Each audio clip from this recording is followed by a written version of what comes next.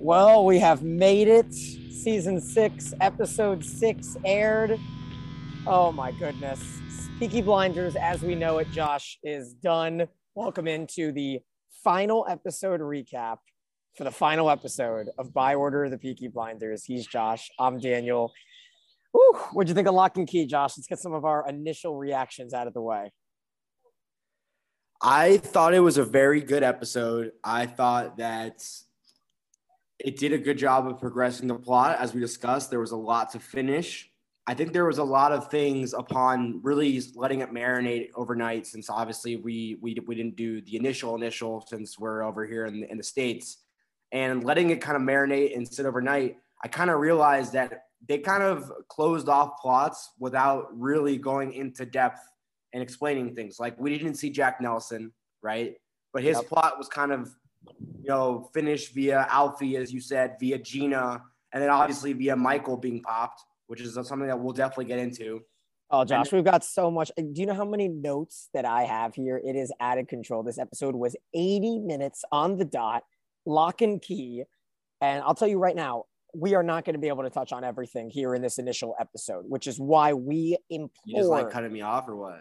I'm cutting you off. We implore. I just needed to just let everybody know that it's impossible for us to go through everything in this episode right here. So I am trying to encourage, obviously it helps us out a little bit, for you guys all to join our Patreon, where our deep dive will truly drive into everything later in the week. Patreon.com/byorderofpeaky. But Josh, we jumped right into it. I had to get all the announcements off the top. You know that.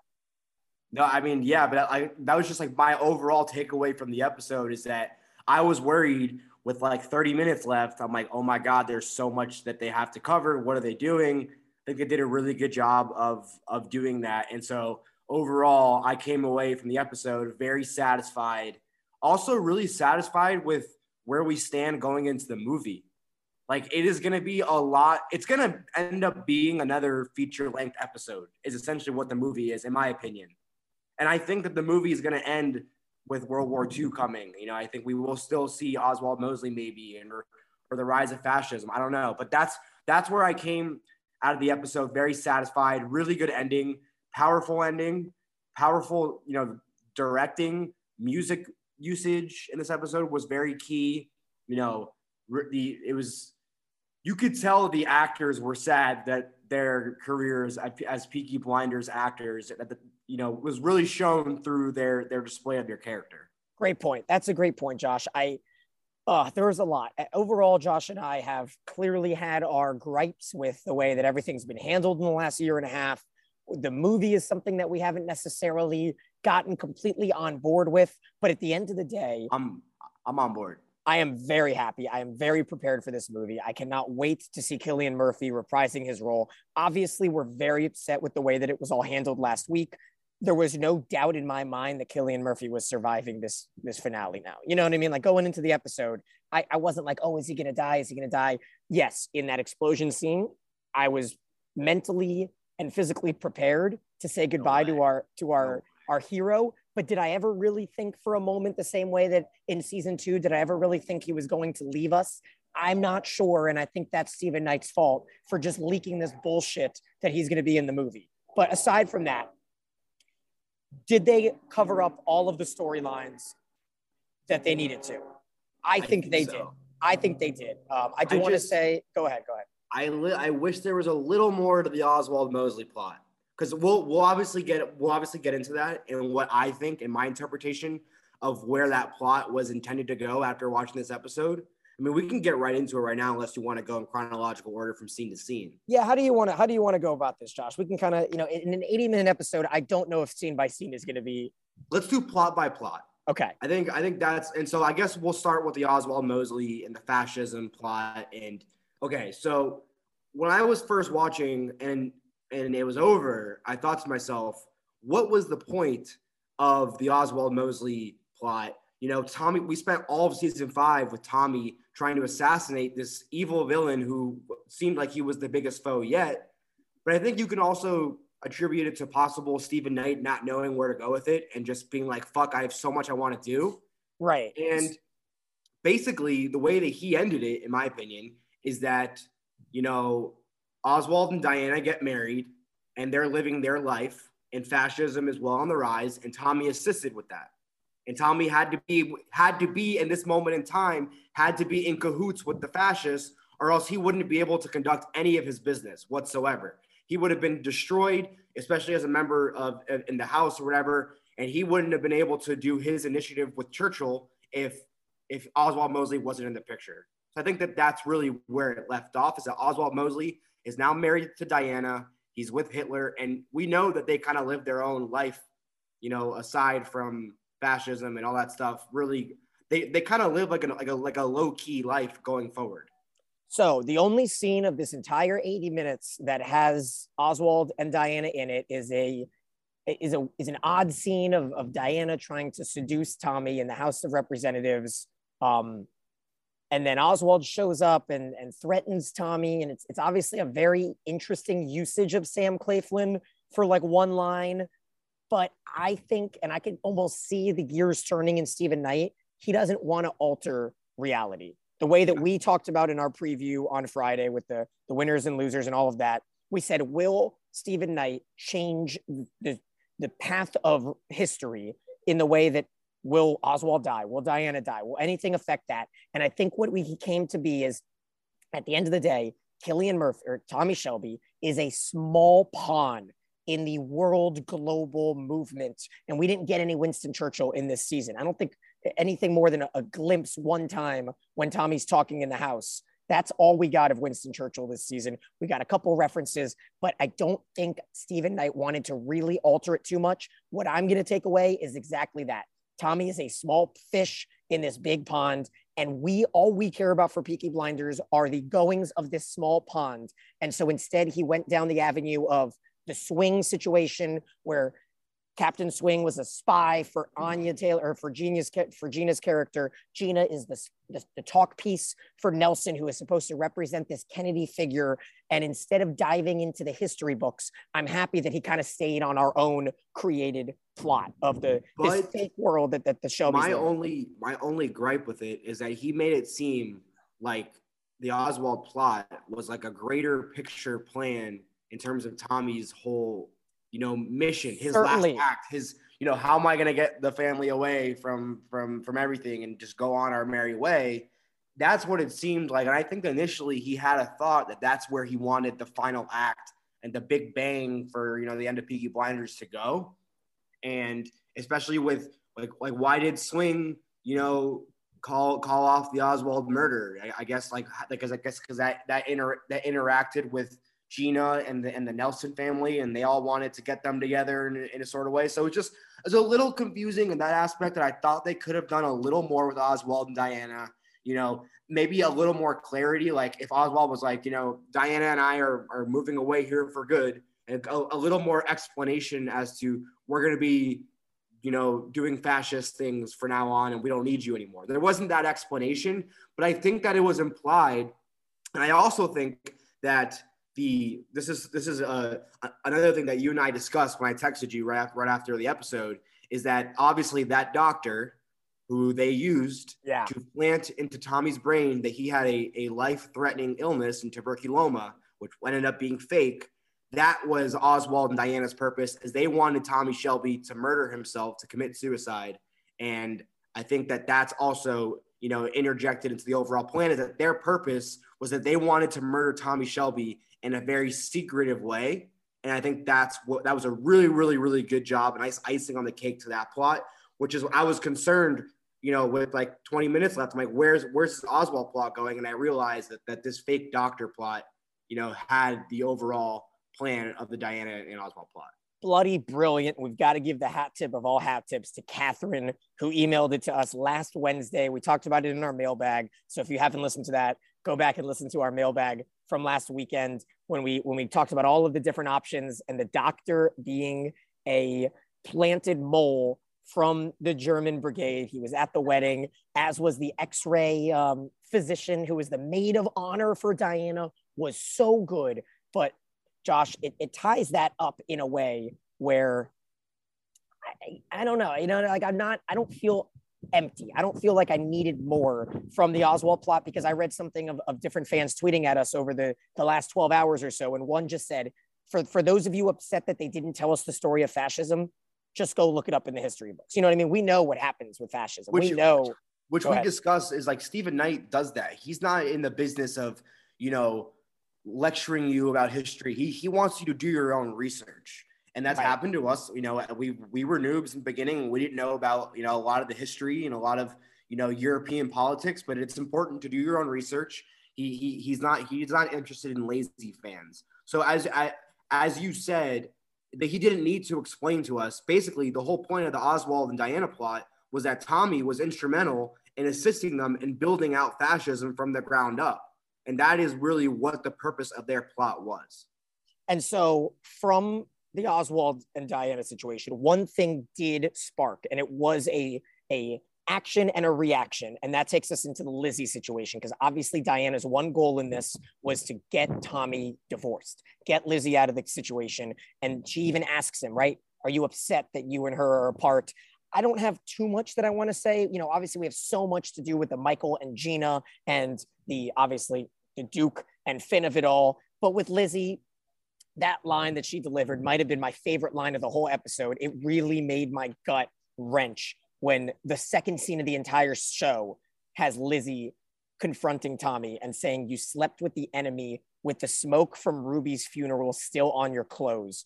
Chilling. Yeah. And then we see that great, Charlie finally standing up for himself and saying, I want to go with you, Mom, which at the end of the episode, he wasn't with her. So that kind of had me a little confused because he was at that family dinner, the Fast and Furious style family dinner at the end. But with Lizzie, is there anything that you kind of want to touch on here?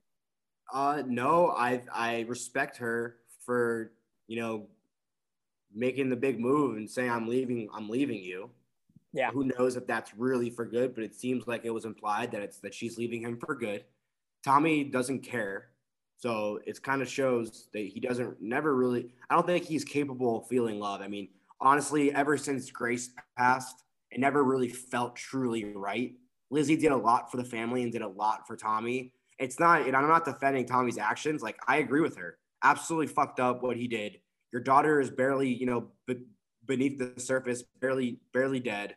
And here you are sleeping with this fascist, crazy person who wants to murder your people. She said, yeah, she is the enemy. Like the big, and it's funny that Lizzie says this, and it's almost like the audience speaking. This is the biggest enemy that Tommy's ever had, and he has sex with her. And that's kind of the show. That's what the show was. Tatiana was an enemy too. You know what I mean? Yeah, it's kind of like, it's just kind of, a continuous theme with Lizzie. She's just always sad. She's never really ever been happy. And so I feel for her as a character, and, definitely a good closing to that plot and closing to her arc, which was important because it was better to just not. We had discussed, like, are we even going to see Lizzie in this episode? And I think it's good that we saw her and we closed it out right quick, really the beginning. That's the key, Josh. They did it quickly. It wasn't a 20-minute scene with more. And as good as, Lizzie's been, and as good as, all of the scenes with Lizzie and Tommy have made you feel and have expressed the true strifes of a marriage and all of that, I'm happy we got more time with everything else. And when you mentioned that we had to do research in the beginning of this pod, the number one complaint that fans had with us in the first couple episodes of Josh and I's infancy with By Order of the Peaky Blinders is that we called it Birmingham, because there's a city in Alabama called Birmingham, the only Birmingham that I had ever heard of until episode 1 of this show. And Anya Taylor-Joy, the American Gina Gray, does such a good job. And I think it carries us into the Michael and Gina plot. She says Birmingham. Josh and I had a little bit of a back and forth. I had to rewind to verify, because at first I was like, did she say Birmingham? Did they make that? Because it would have been a little bit true to life had they had the American mispronounce it. There were a couple small, funny, ironic lines. And I think we'll get a little bit deeper in that in our Patreon episode, the deep dive. But Josh, this first scene of the episode, I know we don't want to go too, in order of timing, but when this famous opera melody starts, it Requiem by Overture, obviously a song that we all know, it's extremely popular, and Michael is leaving prison, and the Boston gang member says, do you want to drink first or a whore first? And he's like, I want to see my wife. He kind of answered the question, didn't he? Little ironic, but I'm happy that they just kind of went right out in the open. You know, Michael's getting out of jail, and he's got business on his mind. He's got his mission, you know, in his eyes, and he was determined, you know, to get his eyes on the prize. So it was a really epic scene getting him out of prison there, and you know, we cut right to it. Yeah, it cuts right to them in that very cold living room that we've already seen them film in. And I've mentioned this before. I have a feeling that Finn Cole was on set for 2 days. He filmed the Micklin Island scenes from the first episode and the last episode. He filmed the jail scene, and he filmed the scene with Gina. And that's all that Stephen Knight had for time with Finn Cole, who is now a legitimate star in America. He was in the Fast and Furious movie. He's got his own TNT show. I didn't love the directing here. And I don't speak often negatively about the camera angles and the cut choices, but there was such a love and, I don't know, chemistry in that last jail scene we got between Gina and Michael, when she's obviously being very erotic, and there's a tension in the air. And now we've got them, I don't know, a little disjointed, right? Almost felt like they weren't even filming together when Gina's across the room, answers the call from the informant, and they go back and forth about how Gina is certainly trying to run the ship, Josh, where she wants Arthur dead. She wants Duke dead. She wants Charlie dead. Gina is out of control. And even Michael, to a certain point, is like, hold on a minute. We're not going to kill kids and women. I kind of disagree with you in terms of it being a poorly directed scene, because what I think was intentional is that, like, she's worried that Tommy's going to leak the affair to Michael. And so I think that it was a really authentic feeling of being on edge and being nervous about your lie finally coming into the fold. And so I could see that worry on her face. And so that disjointed energy between the two, I think was really purposeful. Like, she doesn't really love Michael. She doesn't feel that attraction to Michael anymore. And she's kind of doing it as a business and as a job. And she's really worried and she has fear. Ever since Tommy found out about her secret, I've sensed fear in her eye, and I haven't really seen that confidence that she really exuded over the first few episodes in last season. Great counterpoint, and I will definitely secede that maybe I wanted there to be a little bit more love between them, because I thought that when we were first introduced to Gina, it was a great character. I liked her. Yeah. I thought that the only true pet peeves and the nits that I'll pick, and there were a lot of them that I've seen fans upset about certain plot holes, and I'm sure you've got your own. The only ones I was really upset with were the ones in this storyline. Building up the child for us to never see it, nothing about it. We don't know whose kid it was. Like, what was the point of all of that? A lot of potential there that could have been wasted. Unearthed. And also, then, go ahead. I mean, we don't know, and maybe Stephen Knight will maybe this will come about in the movie. Maybe Stephen Knight will talk about it a little more, but the affair with Oswald, could have been used in a very important way to progress the plot. And we don't know if that call, you thought maybe that call was Tommy. At first I did, but then I realized it was probably Captain Swing. Right. So like that also was just for nothing. For nothing. And it didn't make any sense. Maybe it was for what I'm talking about in terms of it being disjointed, and maybe that's implied, but that's a little bit too much of implied directing, and having your fans not really know, and having your audience not really know for certain if that is really having an effect on the character. So I thought that could have been used to really drive the plot. And, you know, I mean, maybe Stephen Knight originally put that seed in there as a red herring. And maybe he wanted us to think that Michael and Tommy were going to join forces to bring down Gina and bring down Jack Nelson, and in turn bring down Oswald Mosley. But he went a different direction in terms of, you know, not really having everyone else die, but obviously Michael dying. I respect that, and I do think that the call from Swing was definitely about the shootout scene that we'll get to in a minute. So I don't know if that was necessarily an empty ... thing. But if Tommy's going to tell Gina that she is going to be an informant for him, and then that never pop up again, I am certain there's a deleted scene somewhere with another Tommy Gina meeting. There has to be, right? Because like there was nothing. Gina never gave any more information to Tommy for the rest of the season. So that's one of those things. And I don't want there to be like, oh, Daniel and Josh had gripes with it. Overall, like I said, a 9 out of 10 episode for me, maybe the best of the series. It was definitely up there in like my favorite just episodes. Totally up. It was really well done. It's funny because I was telling you, I was like, as a podcaster, I had gripes. Right. But as a fan, I absolutely love the episode. Like, this is what we're here for. We're here to, give it to you real. And it's not dandelions and sunflowers, as I always say. It's probably the last time I'll say that. We don't get to pick from a menu, but as a podcaster, we're going to give it to you real. But as a fan, I loved it. It was a really good episode, really good directing. I love the music. I love how the character arcs really, progressed to the end, and how you could feel the raw emotion from the characters. Even Tommy, like we got emotion from Cillian Murphy that we never had seen before. Correct. In this show. So and you know what? Lizzie said it, and I don't want to go back too many times, but we did miss this one line, and I missed it when I was going over the Lizzie Tommy scene. Lizzie said, "You can't really lie anymore. I could see the emotions in your eyes," and I think Cillian Murphy was she's like, I can see the truths in your eyes now, or like something like that. And you know what? You could tell that all of these, and especially the Arthur scene where he says, like, "Rest in peace, Paul." They are being actors, but in those scenes, they are humans, sad that this journey has come to an end. And I think that's something that we didn't really get with Game of Thrones because of its crazy, wild, absurd ending. We didn't get the true men and women that were a part of this show for 10 years, giving it like their final send-off. They like wanted it to end too. Like, they were dying for it to end, and they were like, they were instrumental in it being a rushed ending. As opposed to here, even though Cillian Murphy is doing all that he's doing, even though Finn Cole is doing all that he's doing, they really wanted to make sure this ending, was good. And I really do not have any gripes with how it ended. I'm really happy about that, and I was worried about that. It's like one of the worst endings in television show history. Is never, especially our favorite show. Like, it would have been a colossal blow, to have it be a bad ending. Game of Thrones. People. There are some people who think Game of Thrones is a bad show solely because it had an awful ending. And that is such a disservice to how amazing that show actually is.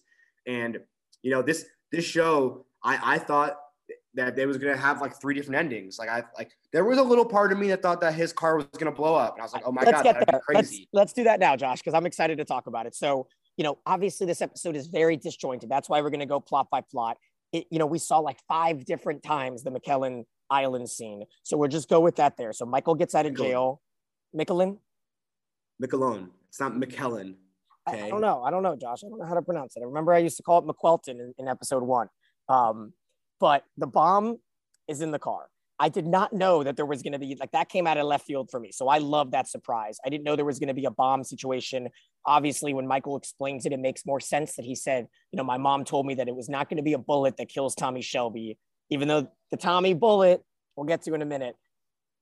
It was really interesting. I was like, wow, like Michael actually, it was the first time this season where I accepted, like, I don't know, I was holding out hope that Michael was still going to kind of love Tommy. I don't know. And like, I was like, wow, Josh was right. Michael actually wants to kill Tommy. Even until the very end, I was like, oh, Michael, put the bomb in the guy. No, I was wrong.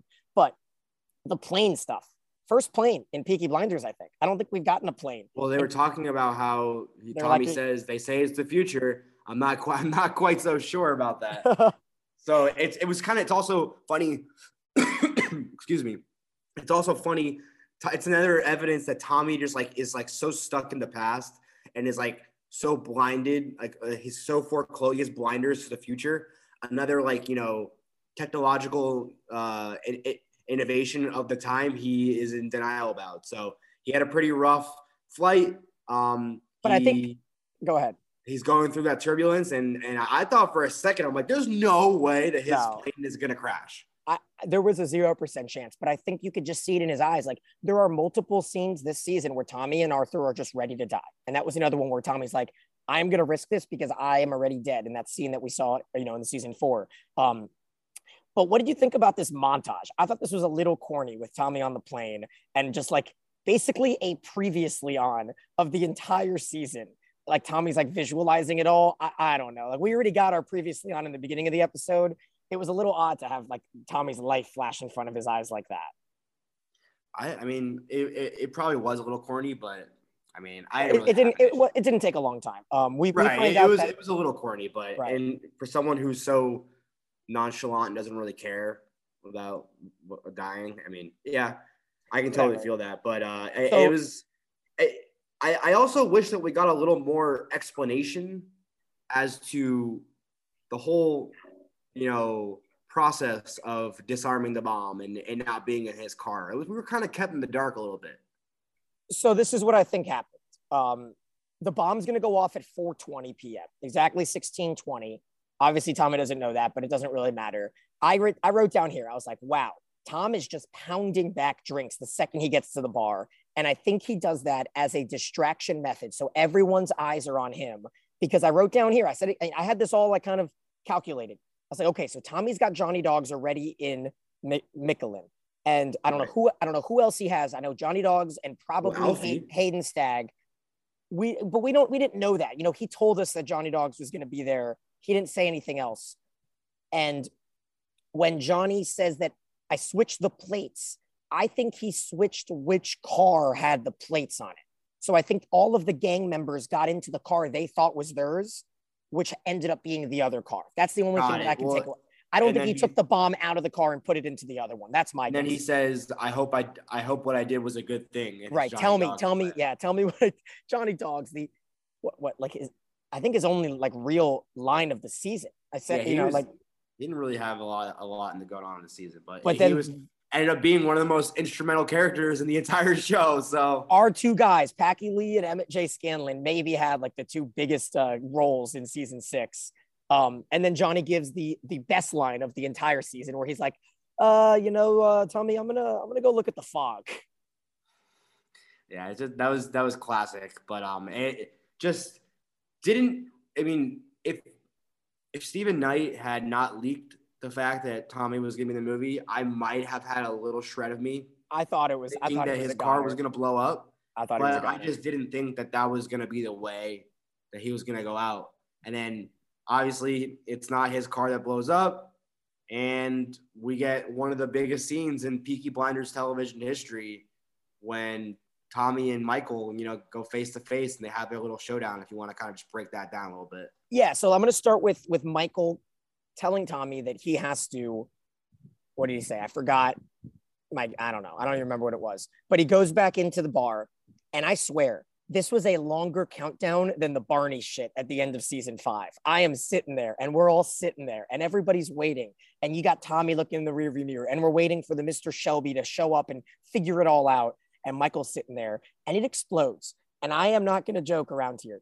That is an explosion, Josh, that certainly would have killed Tommy in his car.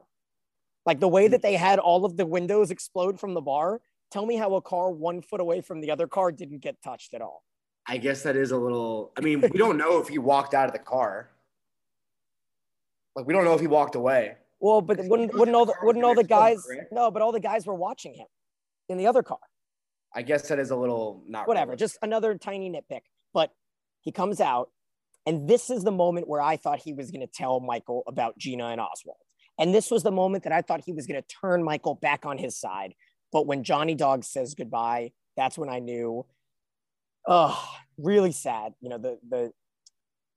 She'll visit me no more. And I'm getting a little emotional thinking about this scene. And because that like Paulie would have had such a big, impact in this season. And instead they have to kind of work their way around with some flashbacks and some deleted scenes. And that's when Tommy makes a choice. The line, I have no limitations. Do you think that he feels like killing Michael was wrong? Because I don't know. Michael literally just tried to blow him up. I don't think that Tommy wanted to kill him. Like, I think that Tommy understands why Michael wanted to kill him. But I think that he kind of was like, I have to do this because, like, you're just going to keep on trying to kill me. And let me just kind of rip the Band-Aid off a little bit. I also find it ironic how Michael said that Paulie said that it was never going to be a bullet that killed Tommy. And then Tommy, in turn, used the bullet to kill Michael, shot him right in the eye. And just, that's that image of Michael on the ground with his eye. Harrowing. Yeah. Really well done. I'm happy that it was just a quick shot and dead. Like that is such a realistic way of going through it, as opposed to him a Clockwork Orange, slow motion shooting the gun and one more line, right. Tommy, tell my wife, nothing. Boom. Right. Just shoots him on the floor. Tommy walks away. Like that was harrowing and really a testament to who Tommy Shelby is and encapsulating his character as a whole. And then a really disappointing use of Tom Hardy, in my opinion. You know, like the trailer builds it up with that one line, the only real line that we got between Tommy and Alfie, when he says, like, I've got your final act. And it wasn't really anything, you know, like well, now, that's why I'm asking. Did Arthur have a lot to do with saving Tommy? Unanswered questions, right? Like, I don't know. Unanswered. It was one of my gripes. Like, yeah, Johnny Dog switched the plates, but like Arthur probably was instrumental. Like, why is he in Miquelon throughout this time? Alfie, yeah, because he comes up, he has a great line. He's like, I smell roasted Irish. And then he says, I smell the presence of a burning Irishman. Okay, I have roasted. I wrote down roasted because I remember that word. He has a new wife. They were just married, Edna. You know, Tommy hears about how it was a big circus and blah, blah, blah. Yeah, Tommy's missing all these weddings, by the way, because he can't go to the Oswald wedding. He didn't go to the Alfie wedding. But Alfie's happy that he now owns half of Boston. That is true. He's happy about that. He asked Tommy, you know, I don't remember exactly what he was saying, but he's like, do you have to clap? You have to clap? So, no, it's not even that noble. So Tommy essentially sits down now with Alfie in the bar, and he's still expressing a lot of remorse. He says, I crossed the line. It's sad because Alfie then gives him, like, I don't know. I would have liked one more emotional scene between them. We had that great one when Tommy killed him at the end of season 4, quote unquote.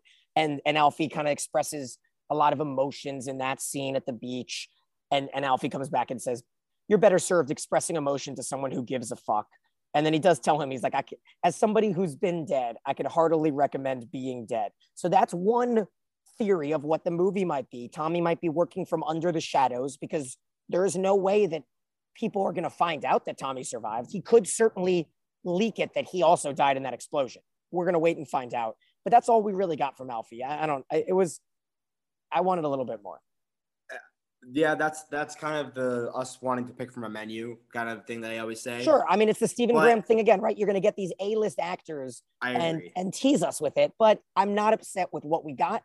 All I wanted was just a little bit more Alfie impact, but it's I think they kind of just built it up a little too much. Like this final act, I have one more act for you, and we don't even really know what he did. Exactly. You're right. So, that's exactly what it was. I don't know. I'm hoping that maybe we get some more clarification on that. Maybe on another rewatch, we can kind of, you know, I mean, we watched this once, guys. Like this is raw, like notes on our phone while we're watching. And especially in these types of episodes, in this episode, I really wanted, I told Daniel, I go, I'm not taking any notes. I'm going to focus on the episode. I couldn't help myself. I wrote down some notes, but there's definitely some things that we missed that, you know, obviously when it comes out on Netflix for you folks across the pond in America, we're going to be more well-versed in like the little itty bitty details, especially also in our Patreon episode too. So there's going to be things that we missed that we're going to find out, but I agree. We could have gotten a lot more from Alfie. Certainly. And I mean, it's going to be fun too, because with Netflix comes binge watching, and that's when we can do our podcast episodes that have spoilers and basically say, hey, don't listen to this until you've watched all 6. Correct. And that way we can kind of look back on certain things.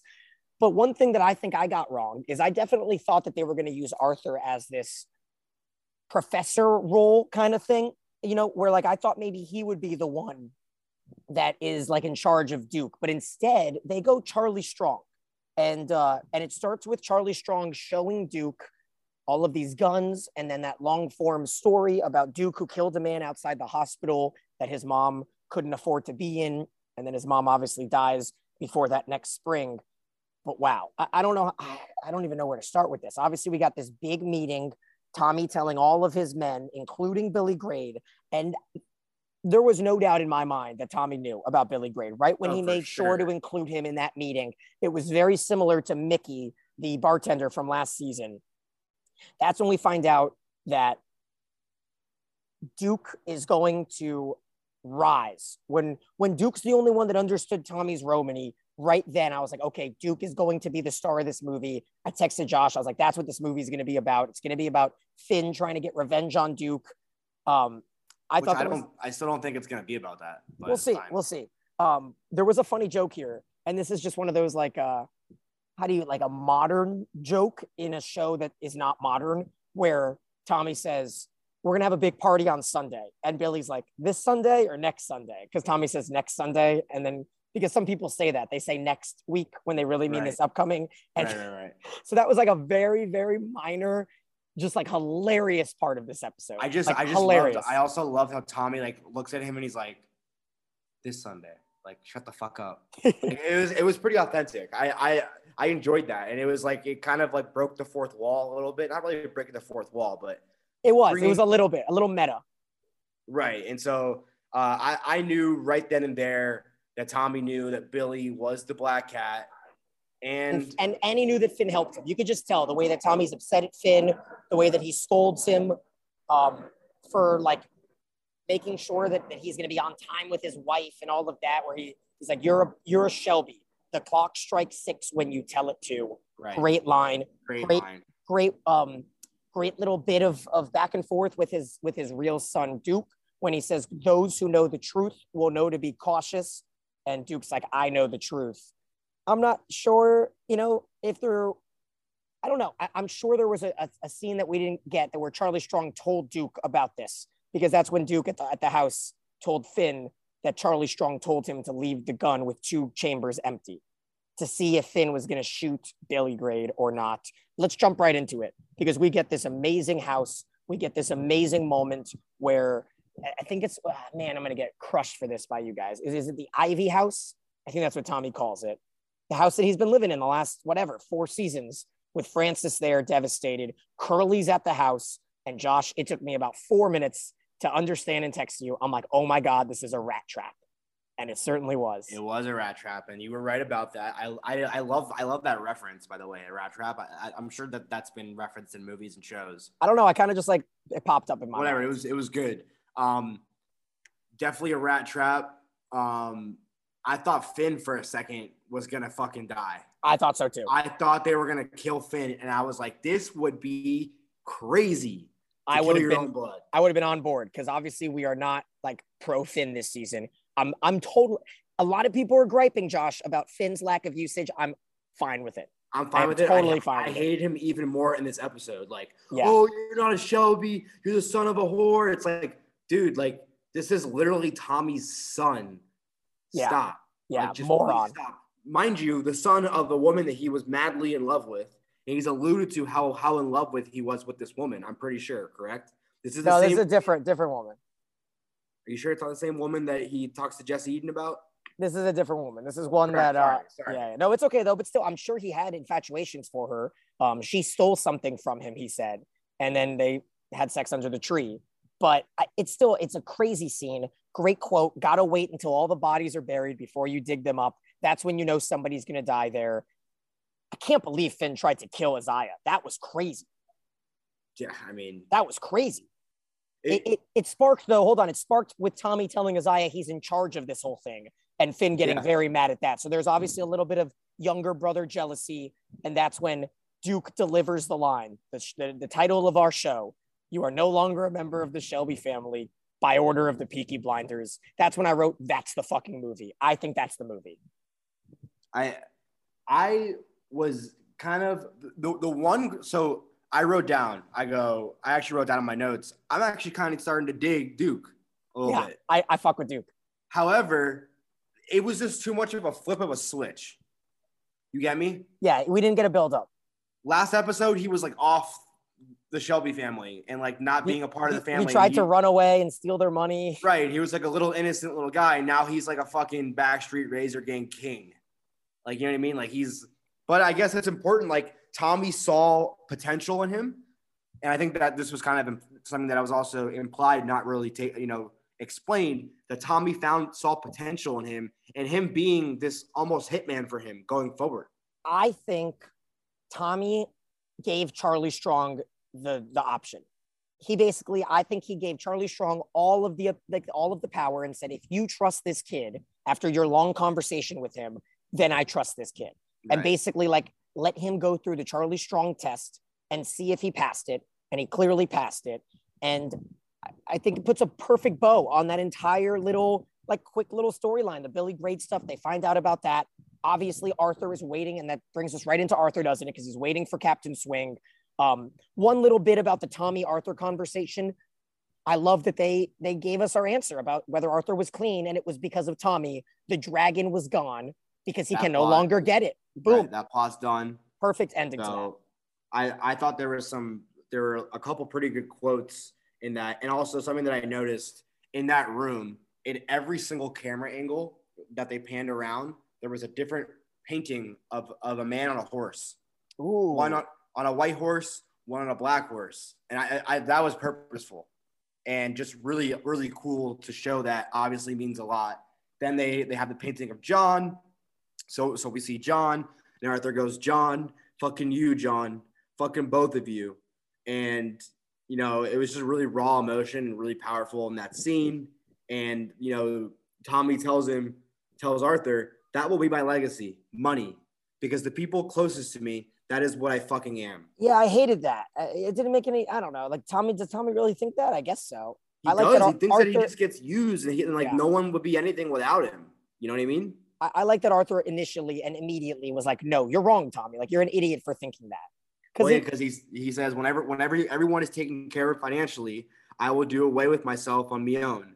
And I was kind of shocked that I was like, okay, so that was also important because they were laying out the foundation that Tommy was going to kill himself.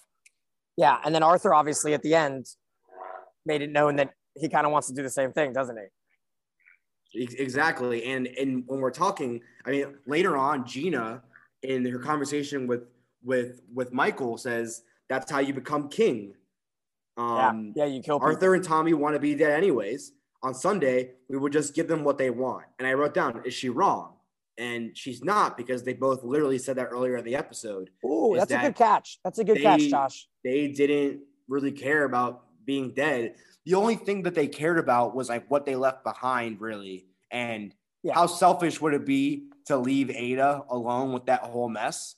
But Tommy kind of feels when he's talking at that very typical gypsy-like dinner in the woods, that, you know, you were the one who was born to be a politician, not me. So you'll be fine when I die, kind of thing. And it's like, what the hell, man?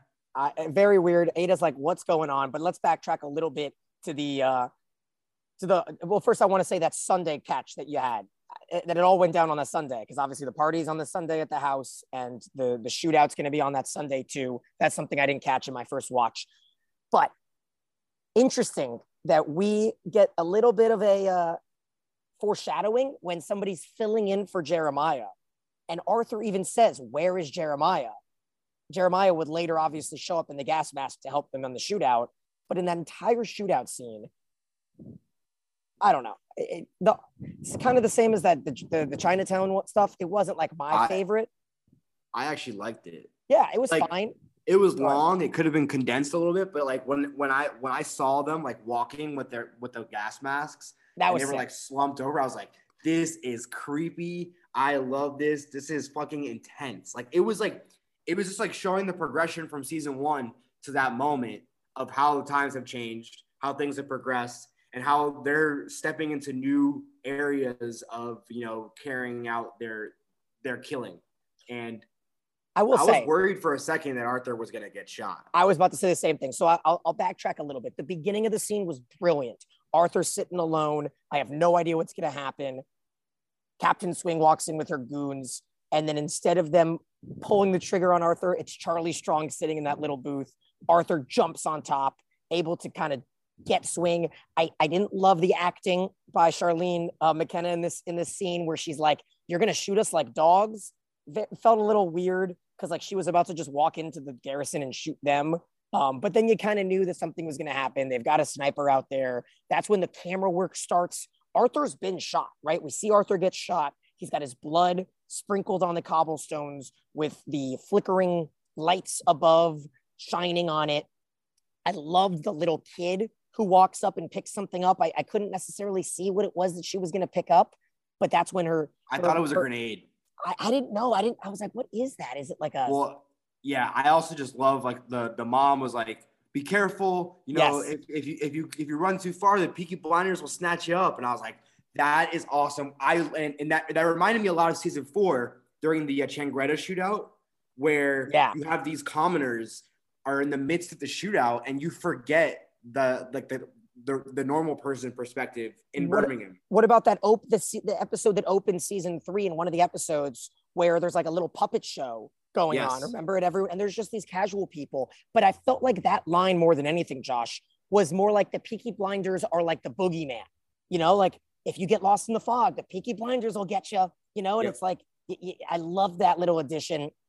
Jeremiah shows up. I wrote it's like a Batman movie with them all with the gas masks. Arthur shows humanity and helps Captain Swing. We didn't really get a close to that, did we? With Captain Swing there, and then who walks in and sits down next to them? I think it was Charlie Strong when Arthur was like, when Arthur was like, was it Curly? When Arthur was like, go away, we're still in France. It was just him and Jeremiah sitting there. I thought it was Curly, but it might have been. It was pretty dark. But I was like, oh, they found out it was Swing because Billy exposed it to them.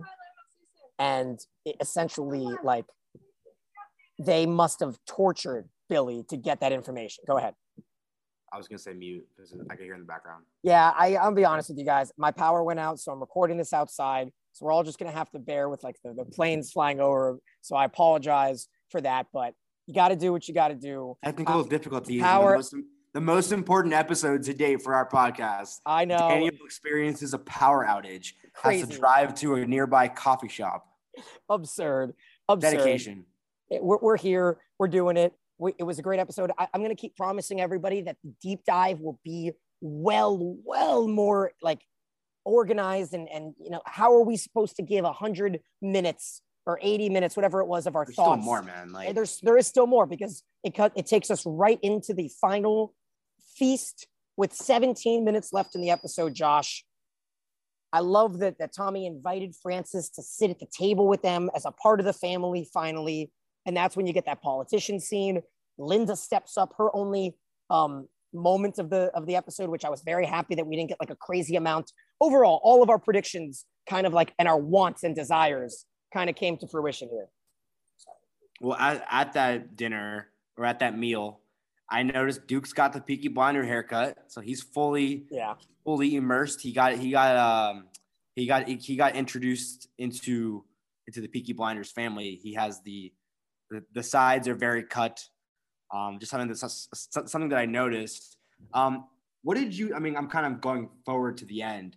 What did you think of who was burning the little, shrine of all the dead people in the Shelby family? I don't know.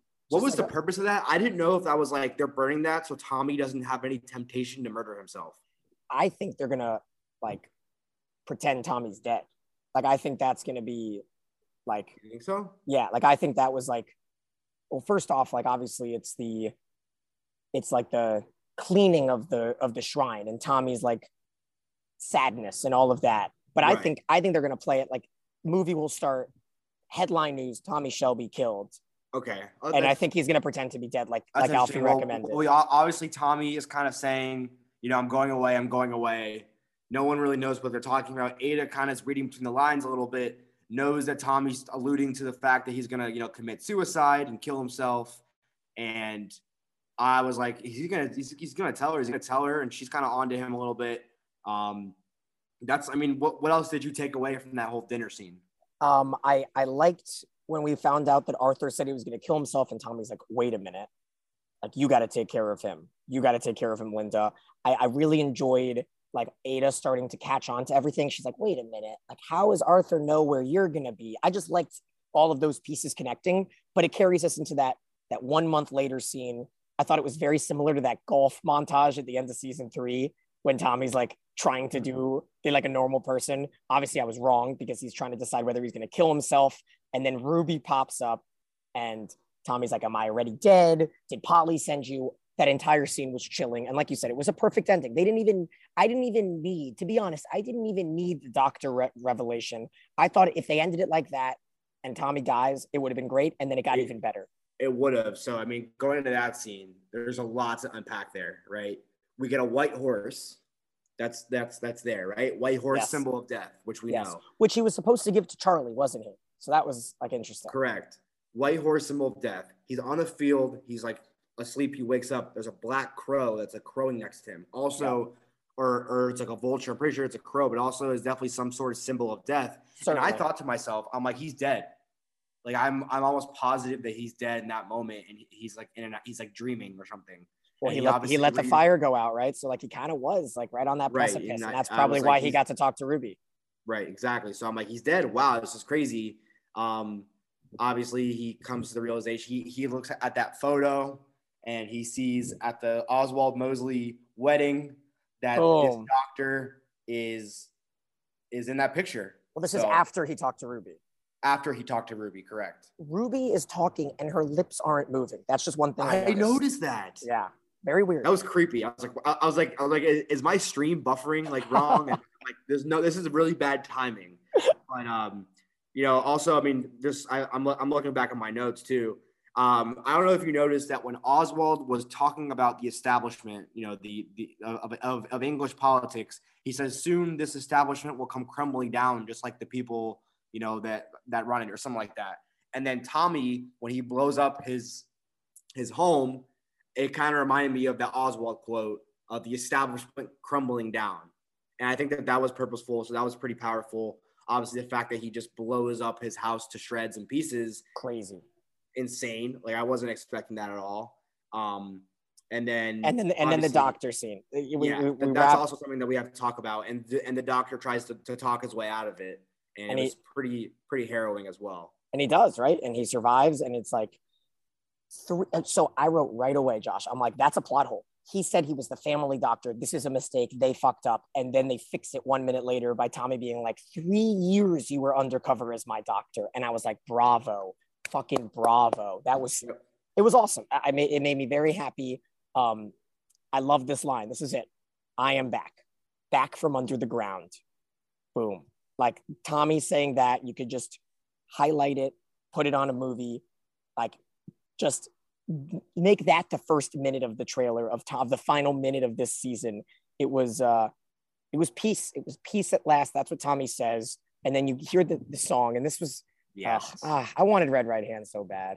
Yes, but this song, All the Tired Horses by Lisa O'Neill, was like perfect. It was very representative. I think that it was Tommy's a horse and he's a tired horse. Yeah. How will he go riding?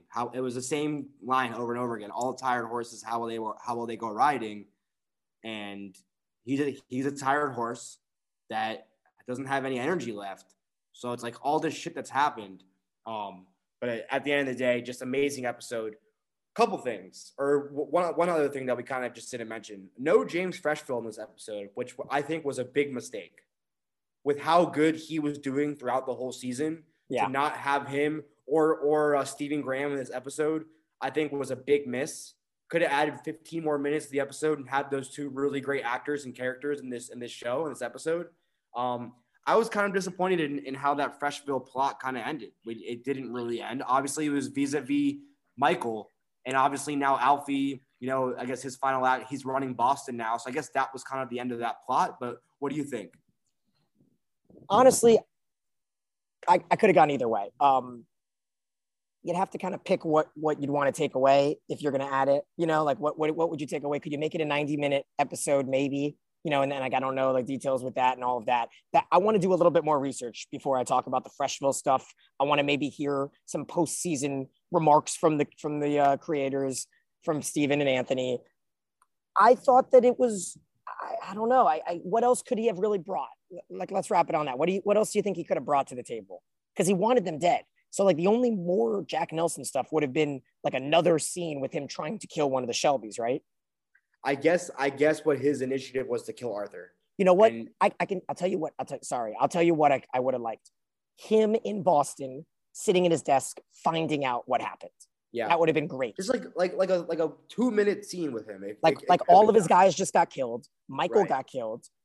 I don't know what's going on with Gina, but like Arthur survived. The Irish deal was off because all that's, you know what I mean? I would have liked to see all of that because maybe it's in the movie. Maybe it's in the movie. One of those things that's just implied that like their overall mission was to get rid of Arthur and get rid of any other Peaky Blinder that's not Tommy, because Tommy's obviously going to be killed by Michael. So I guess it's kind of the end of his plot there. But overall, I think the top a top Brilliant. 3 episode in Peaky Blinders. Yeah.